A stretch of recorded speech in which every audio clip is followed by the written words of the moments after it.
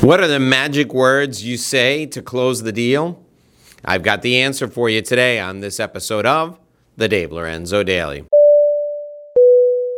Hi, my name is Dave Lorenzo, and we're here every day with a great new sales tip at 5 p.m. 5 p.m. on the YouTube channel. Be sure and join us. Become a member of our community. Hit the subscribe button. Ring the little bell. Give us a thumbs up if you like the content. And let us know what you're thinking down in the comments. All right, well, today we're talking about the magic words to close the deal. And this is the number one question I get. Dave, what do I say to close the deal? What are the magic words I can use to get the prospect to do business with me? Keep in mind that we focus on relationship-based sales. It's not just consultative sales. It's the next step beyond that. It's relationship-based sales. So when you're meeting with a prospect, you know them, they know you, they like you, they trust you already. So it's just a matter of finding a way to deliver value to them in exchange for compensation. That's what closing a deal is. Finding a way to deliver value in exchange for compensation. So what do you say to close the deal? I'm going to give you a progression of questions and statements that you can use to get the buyer to say, yes, let's do it, or no, I'm never going to work with you. That's all you're looking for. You've done all the work up front. You've helped them. You've delivered value to them already. Maybe you referred them somebody or you helped them out of a jam. And now you're at a point where you know they have a problem you can solve. You know they have money. You know they have the ability to make a decision. So you're sitting there with the prospect and you say to the prospect, so Mr. Smith, listen, you told me that you've been having problems with your copier for a year and a half now. And this copier has really been bothering you. You've got another year and a half left on your lease, but you just can't handle all the overages you're paying from the extra copies that your team makes. I'd like to help you. Would you like some help with that? At that point, Mr. Smith's going to say, well, how can you help me, Dave? Or what can you do for me, Dave? And then you can tell him what you can do for him. If he responds to that with a lukewarm, wishy-washy statement, you can say to him, listen, you and I both know that I have the solution to this problem for you. And we talked about your budget. It's within your budget. I've just got one more question for you. Why aren't we working together? And he's going to tell you then. And he's going to either tell you he doesn't have the money, or he doesn't trust you, or he just doesn't think the timing is right. But you've already thwarted all those objections because you've qualified him ahead of time. So it's more than likely that he'll say, you know what, I don't know why we're not working together. He'll say, I'm just not sure. I'm just not sure we need a second copier. At that point, I want you to say, give it a try. That's it. It's that simple. You're using plain language. Give it a try. And he's going to say, well, what would that look like? And you can say, well, I'll put it in for 90 days. Here are the terms. You pay me on a monthly basis. If after 90 days you're not happy, we'll take it back. Give it a try. I sold a $12 million consulting engagement by looking at the CEO and saying, give it a try. Let us come in and do a study on a small group. The study on the small group will be $150,000. We'll present the results to you. The results will be actionable. The return on investment will be 10 times that. And if it works for you, then you can do the bigger study. Your board will be happy. They'll see the return on investment. Just give it a try. I said that to the CEO, and the CEO said, of course, let's go. Let's do it. So in the case of selling a copier, you say, listen, give it a try. 90 days, it's going to be $300 a month. Give it a try. If after the 90 days you're not happy, I'll take it out. If you get to the third point, give it a try, and they still don't agree or they still say no, you just throw your hands up and you say, one last thing. Would you work with me if it was free? If it was free, would you work with me? If they say no, then you say, okay, then it must be something about me. You don't trust me.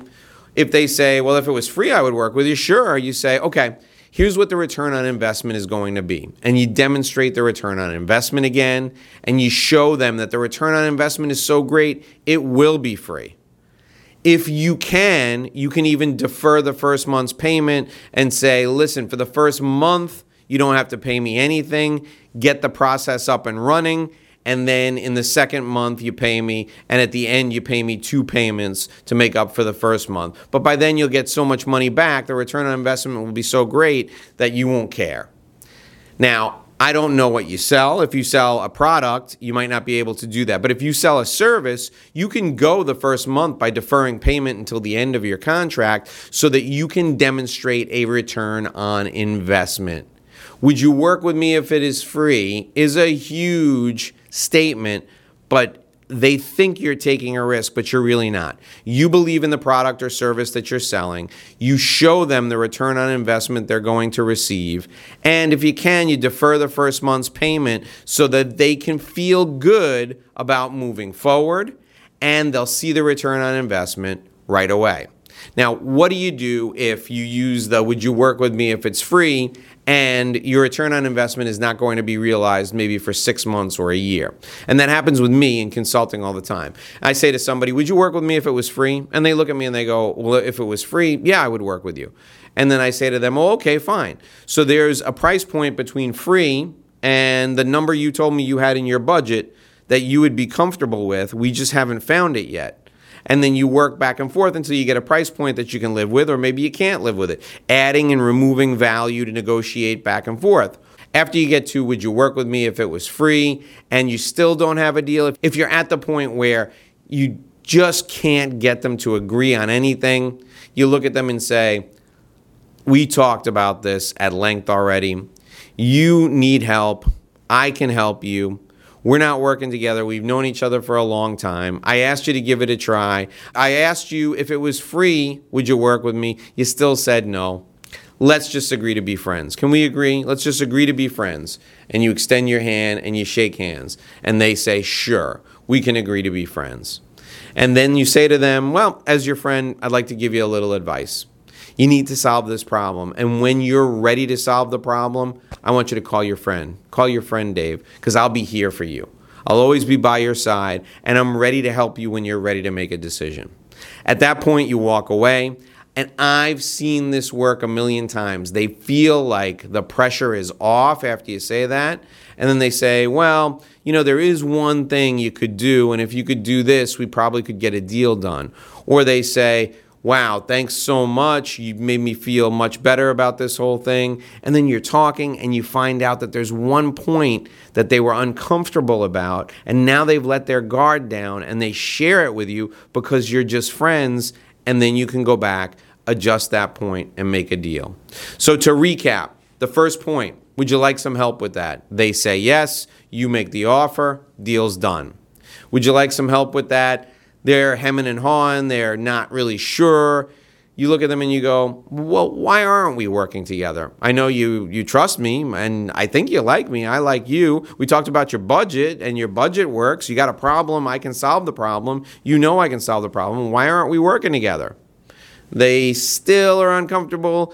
You, again, restate the value, restate that you have the solution, and you say, "Give it a try." And you come up with a short-term way for them to give it a try so that they can really kick the tires. And once you get your product in there, once the service starts, there's a high likelihood they're going to keep you. Then the fourth point is, would you work with me if it was free?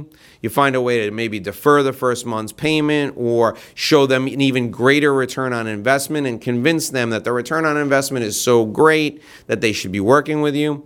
And then finally, nothing works. You say, "Let's just agree to be friends." And then you're two friends talking. They let their guard down. Maybe they share the deal point that was holding things up, and you can find a way to work together.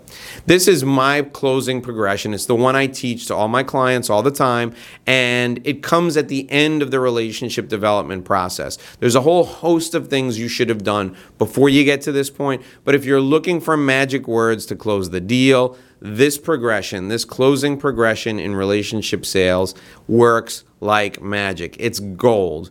You have to be at the right point in your relationship with the prospect, but if you are, 60 seconds and you'll get a deal.